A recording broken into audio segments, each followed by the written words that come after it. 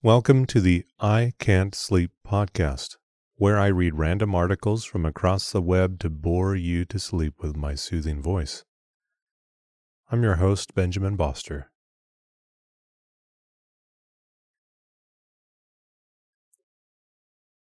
Today's episode is from a Wikipedia article titled Snow.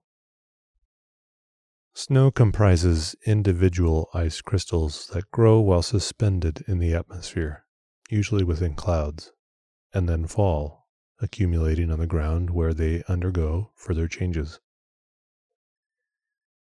It consists of frozen crystalline water throughout its life cycle, starting when, under suitable conditions, the ice crystals form in the atmosphere, increase to millimeter size, precipitate, and accumulate on surfaces, then metamorphose in place and ultimately melt, slide, or sublimate away. Snowstorms organize and develop by feeding on sources of atmospheric moisture and cold air. Snowflakes nucleate around particles in the atmosphere by attracting supercooled water droplets, which freeze in hexagonal-shaped crystals. Snowflakes take on a variety of shapes. Basic among these are platelets, needles, columns, and rime.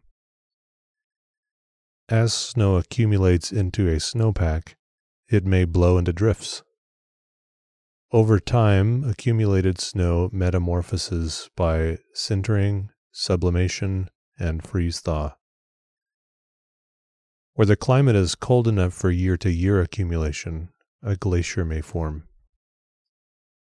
Otherwise, snow typically melts seasonally, causing runoff into streams and rivers and recharging groundwater. Major snow-prone areas include the polar regions, the northernmost half of the northern hemisphere, and mountainous regions worldwide with sufficient moisture and cold temperatures. In the southern hemisphere, snow is confined primarily to mountainous areas, apart from Antarctica. Snow affects such human activities as transportation, creating the need for keeping roadways, wings, and windows clear. Agriculture, providing water to crops and safeguarding livestock. Sports, such as skiing, snowboarding, and snow machine travel. And warfare. Snow affects ecosystems as well by providing an insulating layer during winter under which plants and animals are able to survive the cold. Snow develops in clouds that themselves are part of a larger weather system. The physics of snow crystal development in clouds results from a complex set of variables that include moisture content and temperatures. The resulting shapes of the falling and fallen crystals can be classified into a number of basic shapes and combinations thereof. Occasionally, some plate-like dendritic and stellar-shaped snowflakes can form under clear sky with a very cold temperature inversion present.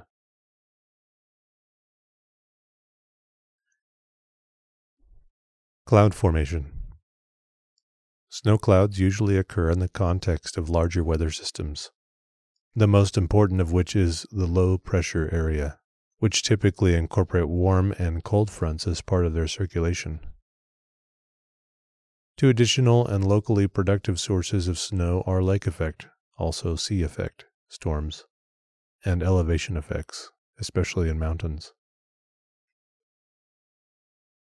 Low-pressure areas.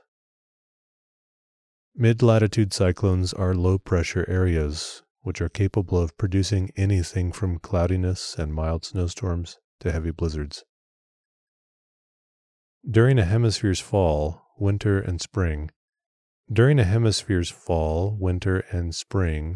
atmosphere over continents can be cold enough through the depth of the troposphere to cause snowfall. In the northern hemisphere, the northern side of the low-pressure area produces the most snow. For the southern mid-latitudes, the side of a cyclone that produces the most snow is the southern side.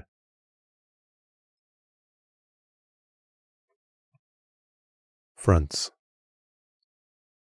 A cold front, the leading edge of a cooler mass of air, can produce frontal snow squalls, an intense frontal convective line, similar to a rain band, when temperature is near freezing at the surface. The strong convection that develops has enough moisture to produce whiteout conditions at places which line passes over as the wind causes intense blowing snow. This type of snow squall generally lasts less than 30 minutes at any point along its path, but the motion of the line can cover large distances. Frontal squalls may form a short distance ahead of the surface cold front or behind the cold front where there may be a deepening low-pressure system, or a series of trough lines which act similar to a traditional cold frontal passage.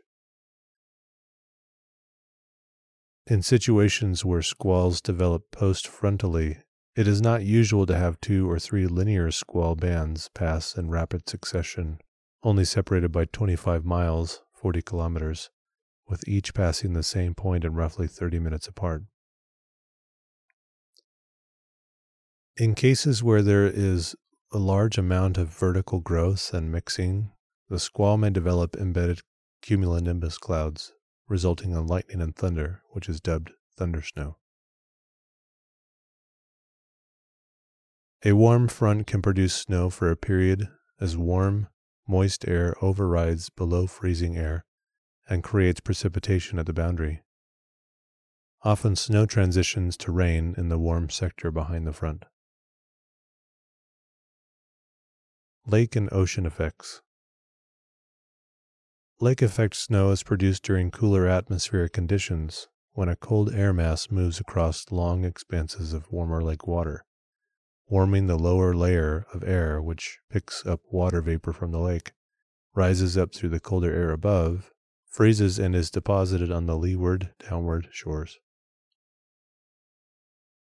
The same effect also occurs over bodies of salt water when it is termed ocean effect or bay effect snow. The effect is enhanced when the moving air mass is uplifted by the orographic influence of higher elevations on the downwind shores. This uplifting can produce narrow but very intense bands of precipitation, which deposit at a rate of many inches of snow each hour, often resulting in a large amount of total snowfall. The areas affected by lake effect snow are called snow belts.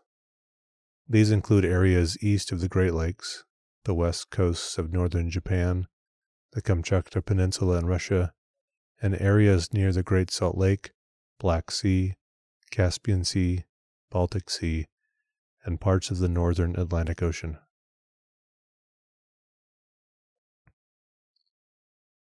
Mountain effects. Orographic or relief snowfall is caused when masses of air pushed by wind are forced up the side of elevated land formations, such as large mountains. The lifting of air up the side of a mountain or range results in adiabatic cooling, and ultimately condensation and precipitation. Moisture is removed by orographic lift, leaving drier, warmer air on the descending leeward side. The resulting enhanced productivity of snowfall and the decrease in temperature with elevation means that snow depth and seasonal persistence of snowpack increases with elevation in snow-prone areas. Cloud physics. A snowflake consists of roughly 10 to the 19th power water molecules, which are added to its core at different rates and in different patterns, depending on the changing temperature and humidity within the atmosphere that the snowflake falls through on its way to the ground. As a result, snowflakes vary among themselves while following similar patterns. Snow crystals form when tiny supercooled cloud droplets freeze. These droplets are able to remain liquid at temperatures lower than -18 degrees Celsius because, to freeze, a few molecules in the droplet need to get together by chance to form an arrangement similar to that in an ice lattice. Then the droplet freezes around this nucleus. In warmer clouds, an aerosol particle or ice nucleus must be present in or in contact with the droplet to act as a nucleus. Ice nuclei are very rare compared to that cloud condensation nuclei in which liquid droplets form. Clays, desert dust, and biological particles can be nuclei. Artificial nuclei include particles of silver iodide and dry ice, and these are used to stimulate precipitation in cloud seeding. Once a droplet is frozen, it grows in the supersaturated environment, one where air is saturated with respect to ice when the temperature is below the freezing point. The droplet then grows by diffusion of water molecules in the air vapor onto the ice crystal surface where they are collected.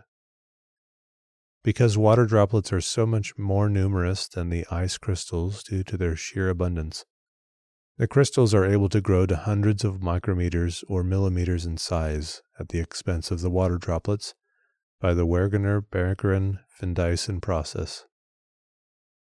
The corresponding depletion of water vapor causes the ice crystals to grow at the droplet's expense. These large crystals are an efficient source of precipitation, since they fall through the atmosphere due to their mass, and may collide and stick together in clusters or aggregates. These aggregates are snowflakes and are usually the type of ice particle that falls to the ground. Although the ice is clear, scattering of light by the crystal facets and hollows imperfections mean that the crystals often appear white in color due to diffuse reflection of the whole spectrum of light by the small ice particles.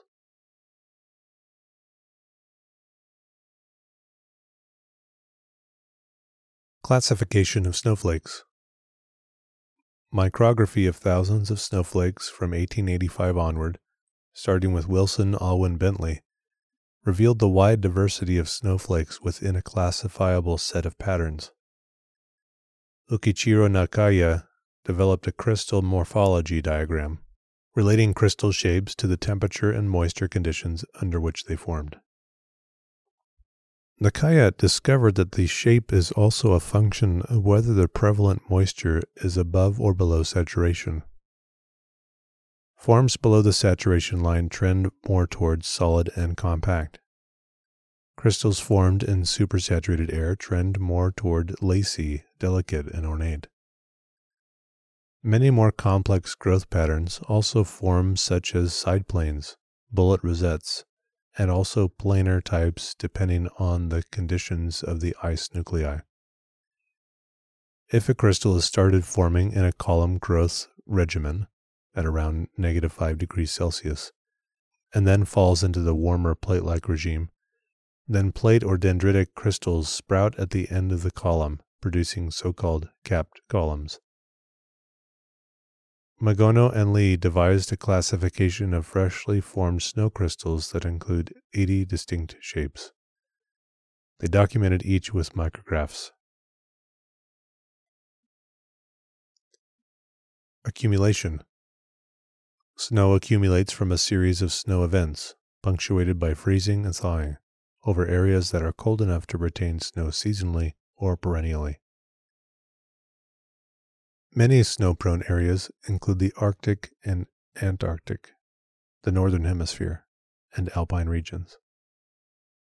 The liquid equivalent of snowfall may be evaluated using a snow gauge, or with a standard rain gauge, adjusted for winter by removal of a funnel and inner cylinder.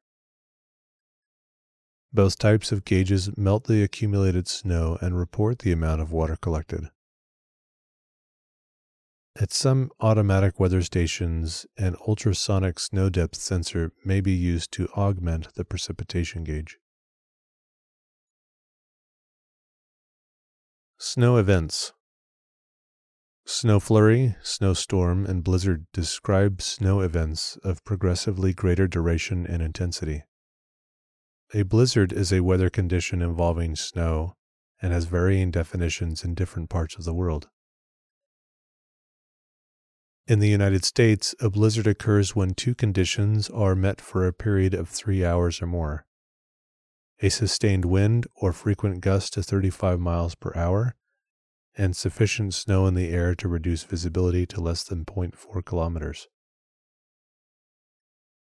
In Canada and the United Kingdom, the criteria are similar. While heavy snowfall often occurs during blizzard conditions, falling snow is not a requirement, as blowing snow can create a ground blizzard.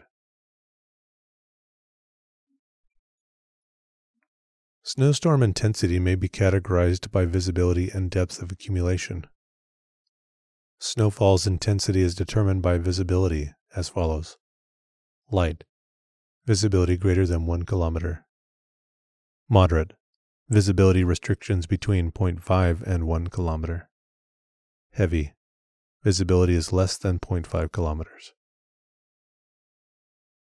The International Classification for Seasonal Snow on the Ground defines height of new snow as the depth of freshly fallen snow in centimeters as measured with a ruler that accumulated on a snowboard during an observation period of 24 hours, or other observation interval. After the measurement, the snow is cleared from the board and the board is placed flush with the snow surface to provide an accurate measurement at the end of the next interval. Melting, compacting, blowing, and drifting contribute to the difficulty of measuring snowfall. Distribution. Glaciers with their permanent snowpacks cover about 10% of the Earth's surface, while seasonal snow covers about 9%, mostly in the Northern Hemisphere, where seasonal snow covers about 40 million square kilometers, according to a 1987 estimate.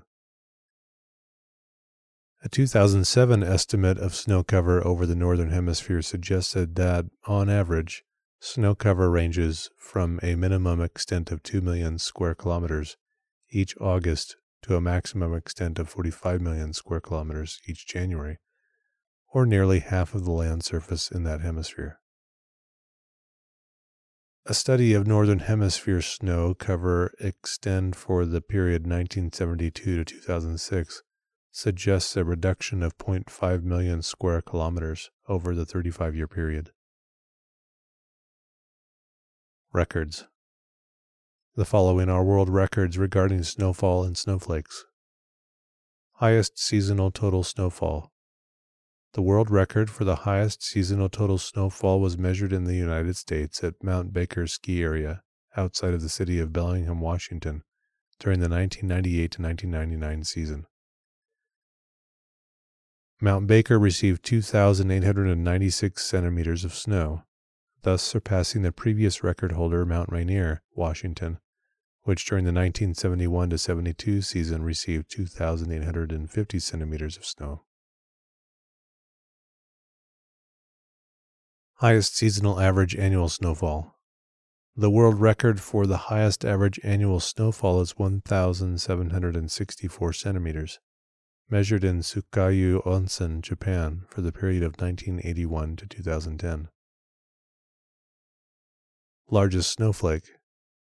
According to the Guinness World Records, the world's largest snowflake fell in January 1887 outside present-day Miles City, Montana. It measured 38 centimeters in diameter. Metamorphosis. After deposition, snow progresses on one of two paths that determine its fate: either ablation, mostly by melting, or transitioning from firn, multi-year snow, into glacier ice. During the transition, snow is a highly porous, sintered material made up of continuous ice structure and a continuously connected pore space, forming together the snow microstructure. Almost always near its melting temperature, a snowpack is continually transforming these properties in a process known as metamorphism, wherein all three phases of water may coexist, including liquid water partially filling the pore space. Starting as a powdery deposition, Snow becomes more granular when it begins to compact under its own weight, be blown by the wind, sinter particles together, and commence the cycle of melting and freezing. Water vapor plays a role as it deposits ice crystals known as hoarfrost during cold, still conditions. Seasonal snowpack. Over the course of time, a snowpack may settle under its own weight until its density is approximately 30% of water. Increases in density above this initial compression occur primarily by melting and refreezing, caused by temperatures above freezing or by direct solar radiation. In colder climates, snow lies on the ground all winter. By late spring, snow densities typically reach a maximum of 50% of water. Snow that persists into summer evolves into neve, granular snow, which has been partially melted, refrozen, and compacted. Neve has a minimum density of 500 kilograms per cubic meter, which is roughly half of the density of liquid water. Firn. Firn is snow that has persisted for multiple years and has been recrystallized into a substance denser than neve, yet less dense and hard than glacial ice. Firn resembles caked sugar and is very resistant to shoveling. Its density generally ranges from 550 kilograms per cubic meter to 830 kilograms per cubic meter, and it can often be found underneath the snow that accumulates at the head of a glacier. The minimum altitude that firn accumulates on a glacier is called the firn limit, firn line, or snow line. Movement. There are four main mechanisms for movement of deposited snow: drifting of unsintered snow, avalanches of accumulated snow on steep slopes, snow melt during thawed conditions, and the movement of glaciers after snow has persisted for multiple years and metamorphosed into glacier ice. Drifting. When powdery snow drifts with the wind from the location where it originally fell, forming deposits with a depth of several meters in isolated locations. After attaching to hillsides, blown snow can evolve into a snow slab, which is an avalanche hazard on steep slopes. Avalanche. An avalanche, also called a snowslide or snowslip, is a rapid flow of snow down a sloping surface. Avalanches are typically triggered in a starting zone from a mechanical failure in the snowpack, slab avalanche, when the forces on the snow exceed its strength, but sometimes only with gradually widening, loose snow avalanche. After initiation, avalanches usually accelerate rapidly and grow in mass and volume as they entrain more snow. If the avalanche moves fast enough, some of the snow may mix with the air, forming a powder snow avalanche, which is a type of gravity current. They occur in three major mechanisms. Slab avalanches occur in snow that has been deposited or redeposited by wind. They have the characteristic appearance of a block slab of snow cut out from its surroundings by fractures. These account for most backcountry fatalities.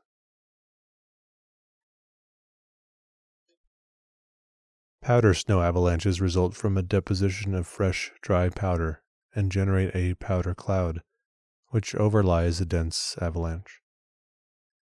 They can exceed speeds of 300 kilometers per hour and masses of 10 million tons.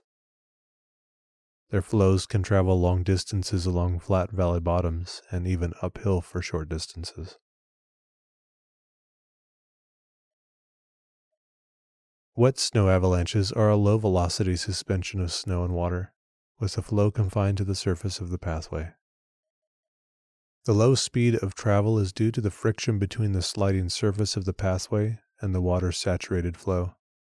Despite the low speed of travel, about 10 to 40 kilometers per hour, wet snow avalanches are capable of generating powerful destructive forces due to the large mass and density.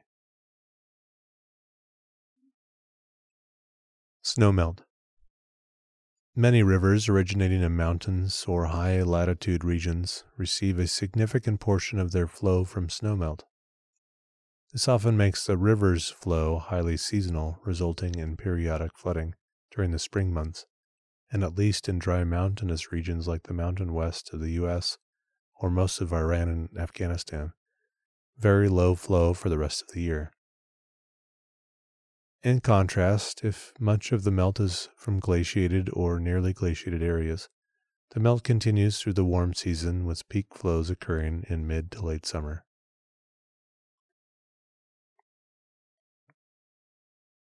Glaciers. Glaciers form when the accumulation of snow and ice exceeds ablation. The area in which an alpine glacier forms is called a cirque, corrie, or km, a typically armchair-shaped geological feature, which collects snow and where the snowpack compacts under the weight of successive layers of accumulating snow, forming neve. Further crushing of the individual snow crystals and reduction of entrapped air in the snow turns it into glacial ice. This glacial ice will fill the cirque until it overflows through a geological weakness or an escape route, such as the gap between two mountains. When the mass of snow and ice is sufficiently thick, it begins to move due to a combination of surface slope, gravity, and pressure. On steeper slopes, this can occur with as little as 15 meters of snow ice.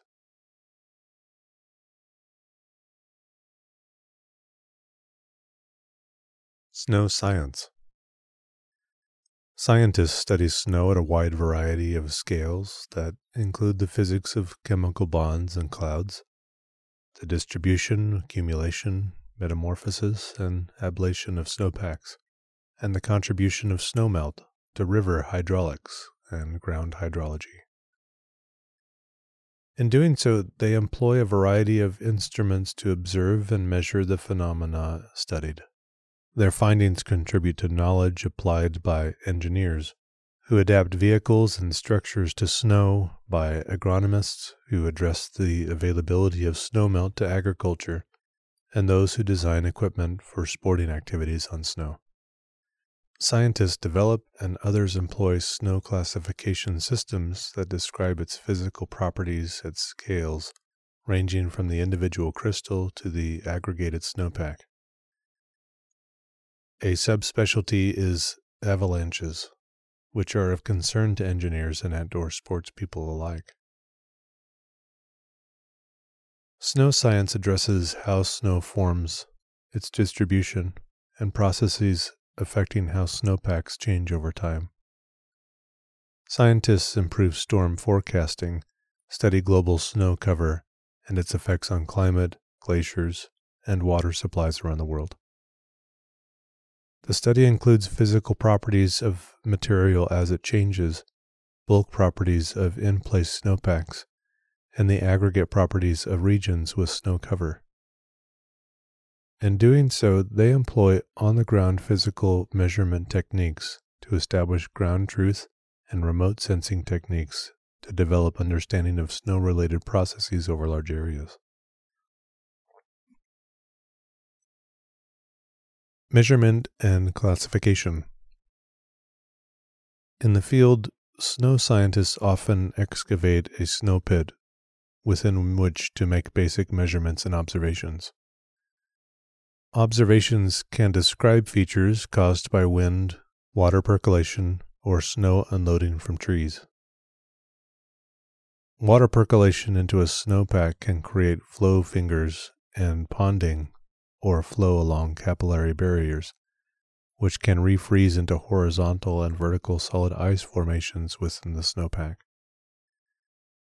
Among the measurements of the properties of snowpacks that the International Classification for Seasonal Snow on the Ground includes are snow height, snow water equivalent, snow strength, and extent of snow cover. Each has a designation with code and detailed description. The classification extends the prior classifications of Nakaya and its successors to related types of precipitation. It also has a more extensive classification of deposited snow than those that pertain to airborne snow. The categories include both natural and man-made snow types, descriptions of snow crystals as they metamorphose and melt, the development of hoarfrost in the snowpack, and the formation of ice therein. Each such layer of a snowpack differs from the adjacent layers by one or more characteristics that describes its microstructure or density, which together define the snow type and other physical properties. Thus, at any time, the type and state of the snow forming a layer have to be defined because its physical and mechanical properties depend on them. Physical properties include microstructure, grain size and shape, snow density, liquid water content, and temperature. Satellite data. Remote sensing of snowpacks with satellites and other platforms typically includes multispectral collection of imagery. Multifaceted interpretation of the data obtained allows inferences about what is observed. The science behind these remote observations has been verified with ground truth studies of the actual conditions. Satellite observations record a decrease in snow-covered areas since the 1960s, when satellite observations began. In some regions such as China, a trend of increasing snow cover was observed from 1978 to 2006. These changes are attributed to global climate change, which may lead to earlier melting and less coverage area. However, in some areas there may be an increase in snow depth because of higher temperatures for latitudes north of 40 degrees. For the Northern Hemisphere as a whole, the mean monthly snow cover extent has been decreasing by 1.3% per decade. The most frequently used methods to map and measure snow extent, snow depth, and snow water equivalent employ multiple inputs on the visible infrared spectrum to deduce the presence and properties of snow. The National Snow and Ice Data Center, NSIDC, uses the reflectance of visible and infrared radiation to calculate a normalized difference snow index, which is a ratio of radiation parameters that can distinguish between clouds and snow. Other researchers have developed decision trees, employing the available data to make more accurate assessments. One challenge to this assessment is where snow cover is patchy, for example during periods of accumulation or ablation, and also in forested areas. Cloud cover inhibits optical sensing of surface reflectance, which has led to other methods for estimating ground conditions underneath clouds. For hydrological models, it is important to have continuous information about the snow cover. Passive microwave sensors are especially valuable for temporal and spatial continuity because they can map the surface beneath clouds and in darkness. When combined with reflective measurements, passive microwave sensing greatly extends the inferences possible about the snowpack. Models. Snow science often leads to predictive models that include snow deposition, snow melt, and snow hydrology, elements of the Earth's water cycle, which help describe global climate change. Global climate change models, GCMs, incorporate snow as a factor in their calculations. Some important aspects of snow cover include its albedo, reflectivity of incident radiation, including light, and insulating qualities, which slow the rate of seasonal melting of sea ice. As of 2011, the melt phase of GCM snow models were thought to perform poorly in regions with complex factors that regulate snowmelt, such as vegetation cover and terrain. These models typically derive snow water equivalent, SWE, in some manner from satellite observations and snow cover.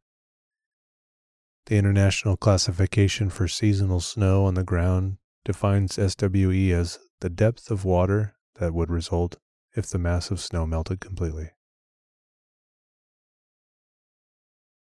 Given the importance of snowmelt to agriculture, hydrological runoff models that include snow in their predictions address the phases of accumulating snowpack, melting processes, and distribution of the meltwater through stream networks and into the groundwater. Key to describing the melting processes are solar heat flux, ambient temperature, wind, and precipitation. Initial snowmelt models used a degree-day approach that emphasized the temperature difference between the air and the snowpack to compute snow water equivalent SWE. More recent models use an energy balance approach that take into account the following factors to compute QM: the energy available for melt. This requires measurement of an array of snowpack and environmental factors to compute 6 heat flow mechanisms that contribute to QM.